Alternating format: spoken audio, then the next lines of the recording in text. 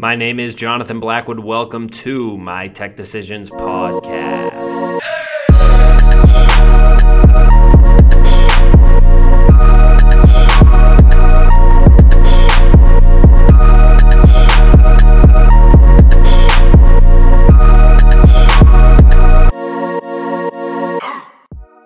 Today's guests are Andrew Rinaldi and Rob Simopoulos, co-founders of Defendify. Tech Decisions editor-in-chief Tom LeBlanc steps in to interview them about cybersecurity and cybersecurity as a service. They discuss general cybersecurity best practices, as well as how to choose the right cybersecurity partner when outsourcing. Check this interview out if you are interested in strengthening your organization's cybersecurity portfolio, or if you are looking to hire an outside consultant or firm and need any help figuring out how to decide on the right partner. Enjoy. Before we get to the interview, a quick reminder that My Tech Decisions podcast is now available on iTunes and the Google Play Store. Make sure to subscribe in order to instantly download the latest interviews with expert AV integrators, IT providers, security installers, technology manufacturers, and commercial technology decision makers like yourself. If you like what you hear, you can leave a comment and rate the podcast as well. Search for My Tech Decisions podcast on iTunes and the Google Play Store. Download and subscribe. Now let's get to the interview. Okay, hey everybody. Welcome to this My Tech Decisions podcast. I'm Tom LeBlanc, pinch hitting for Jonathan Blackwood, TD's managing editor and your normal host. But today I'm lucky to be joined by Rob Simopoulos, co-founder of Defendify, and Andrew Rinaldi, also co-founder of Defendify. These guys offer cybersecurity services to companies, and there's a lot to talk about when it comes to that topic. So Andrew and Rob, thanks for joining me today. Hey, nice chatting, Tom. Thanks for having us, Tom. So like I said, there's so many things to talk about when it comes to cybersecurity. It's in the news. It's a big concern. It's the type of thing that keeps IT directors up at night. And, you know, from you guys' perspective, you started this company, I would say probably about 2 years ago. You can correct me if I'm wrong on that. But can you talk a little bit, Rob, about why you guys wanted to start a company that's focused on helping businesses with cybersecurity? Talk about that, kind of thought process going in. Yeah, so great question. So we founded the company 14 months ago. And just to give you a little bit of background, so Andrew and I both have run small businesses our whole lives, multiple small businesses as entrepreneurs. And you're right, recently especially, there was a lot of industry magazines talking about cybersecurity threats and how organizations needed to make improvements. And then people reading in the news about ransomware attacks and so on. And when we got together and started talking about starting a cybersecurity company, we understood as, having run small businesses, how there is, it's complicated out there and it can be expensive if you want to go and try to protect yourself from a cybersecurity perspective. So we decided that we could find a way to solve that problem, it'd be extremely successful. And that's why we started the company. Yeah, so it was kind of both things. It was really important to us fundamentally from where we started the business. And we just saw a big void in the market. He said, there's really not a lot of people out there trying to solve this problem for smaller organizations, those kind of companies, maybe 500 or less employees. There really wasn't anything out there. There were some consulting services out there, but nothing comprehensive that was doing it in an affordable way. So, the light bulb went off at that point. Yeah. So Andrew, and then also you guys, when you launched, you actually had a different name than Defendify. So a lot of people, find rebranding to be, really interesting because it's something that companies are always, trying to figure out whether they're positioning themselves right for their audience. So we'd love to hear about you guys' thought process when you decided to rebrand as Defendify. Talk about that a little bit. Yeah, so we originally launched, as the company, actually the name of the company was Launch Security. It was a strong name that we really liked, and it had some good undertones relative to what we were doing. But in the end, it was a little bit confusing. We even had some people ask, what are you into boat launches? And we said, no, we're a cybersecurity company. And it also kind of may have conflicted with our core value proposition of providing ongoing services. Launching something once and getting it up and going was a little bit against what we were trying to accomplish. So we realized that, early on, and said we knew that we wanted to rebrand at some point and, drive a little bit more impact with our name. We were looking for something a little more succinct, something a little bit more memorable. And we got onto this idea of, Defendify, which, really brought together a whole bunch of things for us. Really security is about proactivity. The idea of security is it's an inconvenience. So you have to be doing things actively to protect yourself. So the idea of defending yourself is really important to us, whether it be against, the human error or ransomware threat. You're always kind of trying to defend yourself proactively, and, applying the suffix, defend ify, the IFY was something that we thought gave it a little momentum and brought it back to, something serious, but also something that was accessible and interesting, forward, thinking, and applicable in the terms of what we were doing. So it really made sense for us, and thought it was a strong name. And, we wanted to also fly under the radar a little bit, which Rob can mention, under the name, Launch Security, as we were out there at the beginning and coming to market now with our new product. Yeah, I think on that note, it's important to make sure everybody understands that when we started the company, Launch Security was a cybersecurity consulting firm. So a traditional group that would go in and consult, do assessments, train teams, and so forth. And sort of under the radar or in stealth mode, we've been developing a cybersecurity platform for small business. So a software as a service solution. And with the launch of that comes the rebranding of Defendify as well. Yeah, I mean, I'll hand it to you guys because, it takes some courage to change your name and, to, really think that through and get behind a new branding of the company. I bet you guys lost a few nights sleep during that decision-making process. Oh my goodness. Yeah, we've got stories. Yeah. All right. So let's actually talk a little bit about cybersecurity because, I'm curious. You mentioned that you guys are kind of focused on a group that isn't as much focused upon, at least in the news or what we read, talking about, kind of smaller businesses.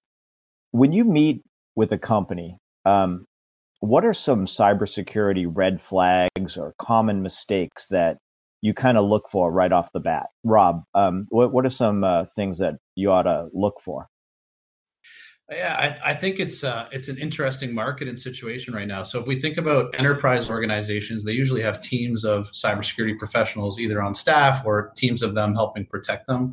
And we're really focused on small business. So, less than 500 employees, some of which might be, a 50-person company. And when you start, peeling back the layers and taking a look, a lot of organizations think that they're protected, but they really have maybe some antivirus and potentially a firewall between the internet connection and the network, and that's it. So if we think a little bit about how a small business has protected themselves from a security perspective, maybe they're protecting their building, which has been sort of the traditional threat years past. They've invested a lot of money. Most small businesses you walk into today have an alarm system. They might have cameras installed, perhaps some access control and so on. But the average loss in a burglary is something like $5,000. But when we look at a small business from a cyber threat perspective, the losses start in the $80,000 range when a cyber attack happens to a small business, and it raises its way up. But when organizations just have antivirus and traditional firewall, they're really leaving themselves at risk. And sort of a neat comparison is comparing it to building security. If they wanted to do the right things and have comprehensive cybersecurity protection, they can do the same things. They can install an alarm system that activates if there's any strange activity going on their network. They can train their teams. So today, organizations train their teams on safety and so on while working inside of a building. They should be training their teams on cybersecurity and what to look for from cyber attacks and phishing emails and so forth. So they also need to set up policies and make sure that they're protected there as well. So you really need to have comprehensive, multiple layers of protection on the cybersecurity front, and we really just don't see that with small business today. Yeah, I think just ultimately that fundamentally is a red flag or common mistake. Generally, is A lot of people think it might start and end with technology, and that's certainly a core component. But human error is really the leading reason for most incidents. And we think that it's really important people think about their posture, kind of like their health, their cybersecurity posture. What am I doing every day to help protect and defend and be a better cyber defender? And Rob hit the nail on the head when he mentioned layers. It's really about having multiple layers of security. It's not about having just one layer. So you got to think about the human component, the culture of the organization. You got to think about the policies and the foundation of the cybersecurity posture, and then applying the right technology in the right places. I think the human error part of it is the part that kind of scares the heck out of a lot of folks in the audience. And a lot of folks in the audience are IT directors of, those types of, companies that you described, 500 or less employees. And I think that human error element is the part that really scares them, because it's the part that you feel you have no control over. So one of the things I wanted to ask you guys, thinking about those IT directors in the audience, any kind of basic tips that you can offer that, they can just kind of, go into the office tomorrow and, start to think about, here are a few ways I might be able to take some steps to improve our cybersecurity. Any kind of basic tips that you can offer?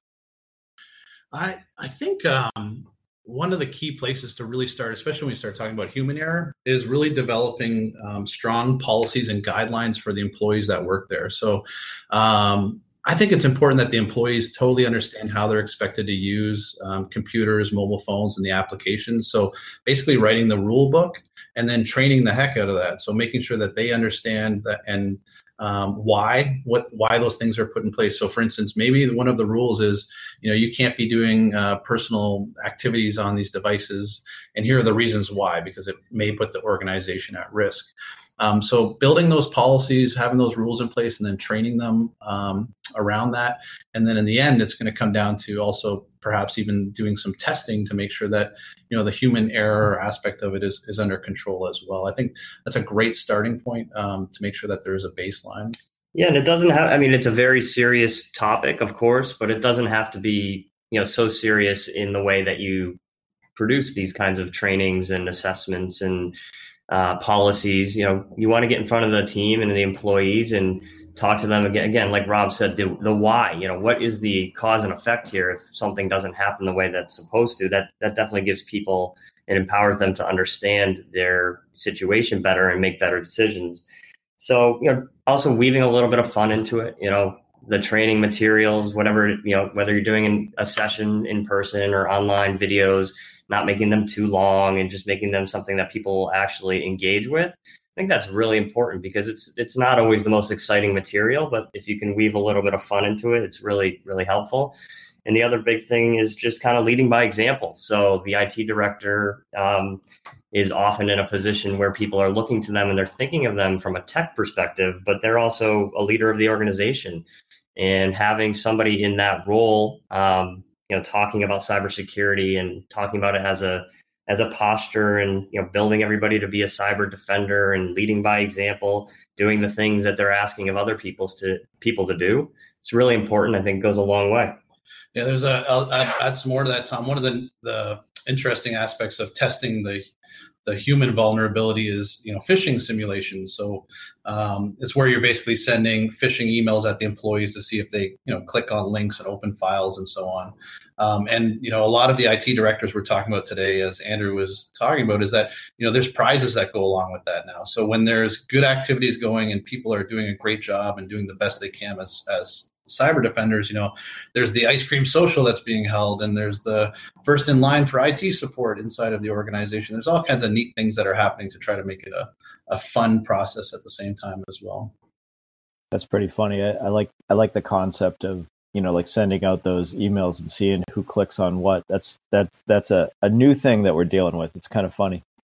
Right. All right. So, with tech decisions, a lot of the stuff that we write about relates to, technology that would be installed on, these companies' networks. And, we really encourage, the folks in Tech Decisions' audience to work with an AV integrator, a qualified AV integrator who can, work with them around their specific needs and design a system that addresses, how their company is evolving in terms of communication and how they're using things like audio and video and telecommunications. And one of the things that goes along with that is you've got a third-party contractor, an AV integrator, who's working on the network, and that can make companies pretty concerned. Like the IT directors can be pretty concerned, but meanwhile, those relationships are really important. So, from you guys' perspective, consulting companies about cybersecurity and, knowing that they're working with AV integration firms, well, they should be an awful lot. Do you guys end up working cooperatively with these AV integration firms? And, what should customers consider when they allow that to happen, allow an integrator to work on their network? Any advice there, Rob? I think let's start off with, we work with AV integrators today and helping them with their cybersecurity posture, just as a starting point here. We are seeing a huge change happening where the end user customer is performing third-party vendor audits on AV companies, writing into bid specifications about specific cybersecurity aspects that they have to meet. So they're asking questions about what's your cybersecurity program look like? What are you doing from a perspective of protecting us? When you're deploying your technologies, what are the processes that you're going through from a cybersecurity perspective? So, in my opinion, any company who's hiring anybody to do business with them, they need to look under the hood from a vendor perspective to ask those questions and make sure that's being done. Whether it's just an organization that's perhaps storing some of their data or even interacting with the customer's data, or in the case of an AV integrator, going out and actually deploying solutions. We're definitely seeing that change there for sure. And then, Andrew, another thing I wanted to ask you about is just, put yourself in the shoes of, the folks in the audience. They're trying to figure out what it would be like to work with a company that would help them with cybersecurity. So, when a company does work with Defendify, what are some expectations that they ought to have in terms of, what's going to happen? Like, are you guys going to go out for a consultation? And then what are some steps that happen, and how do you establish goals? Can you just kind of talk about how that works? Sure. I mean, it really depends on the situation. So kind of with that caveat, it's really about setting the table in terms of how you're going to work together from a relationship perspective. Everybody's cybersecurity program is a little bit different, and it's unique to the organization's needs. So what you want to make sure of, and what we do here at Defendify, is that we always make sure that the conversation's had in kind of plain English. We tend to, in the tech world, overcomplicate things. And, what we're trying to do is make a really strong argument for using simple terms and kind of taking complicated, confusing concepts and making them something that everybody can understand. That kind of goes back to the why of what we were talking about before, why we're doing certain things. So that's a big part of the process, is just making sure things are simplified, making sure that, whoever you're working with, including Defendify, is accessible. So, we are trying to move away from this seemingly, building trend of people hiding, companies hiding behind the computers, and just being able to have a conversation with people. So, we're not only just, making things simple through conversation, we're trying to be accessible and supportive. So whatever the decisions that are made around the cybersecurity posture and the program that are in place, they're really made with the end user in mind, and knowing that somebody's there with you to answer your questions along the way in what can be an overwhelming conversation, or a seemingly overwhelming conversation. And honestly, that's why we built Defendify, was to take all of that and make it as easy and usable as possible. So a good user experience from the end user's perspective is really what we want to think about, even from an IT perspective, is how do they engage with what we're doing, and how does it work for the organization? Is it something that I can understand? And is there somebody there to support me in my process along the way? So whether that's developing policies or installing technology, it's just having the right conversation in the right ways and making it as easy as possible for people, again, to engage with, or else, people won't adopt what you're doing. And that's where things start to kind of unravel. I'll share one other thing with you, Tom. So the platform that we built, the software as a service platform, Defendify, when an organization goes in there, it's simplified. They can walk through their own assessment and get a scorecard, see where they stand, and do all these different things that we're talking about. We've been working with AV integrators, and the IT-centric ones are actually asking us if they have an opportunity to resell this to their customers. So some of them are actually seeing a great opportunity to provide cybersecurity services to their customers as well after seeing a platform like that. That's interesting. That's a great opportunity for the AV community, as well as, for the customers who I think would benefit from that ongoing support. All right. Well, good stuff, guys. Good stuff. Andrew Rinaldi and Rob Simopoulos, co-founders of Defendify. Thanks for joining us for this My Tech Decisions podcast. Thanks, Tom. Thanks, Tom. Appreciate it. Thank you for listening to My Tech Decisions podcast. Here at Tech Decisions, it's our mission to help you do your job better. If you'd like to learn more, head over to www.mytechdecisions.com or follow us on Twitter @MyTechDecisions. I'm your host, Jonathan Blackwood, managing editor of Tech Decisions, and you can find me at Blackwood Tweets. Thank you again for listening, and good luck with all of your installations and implementations.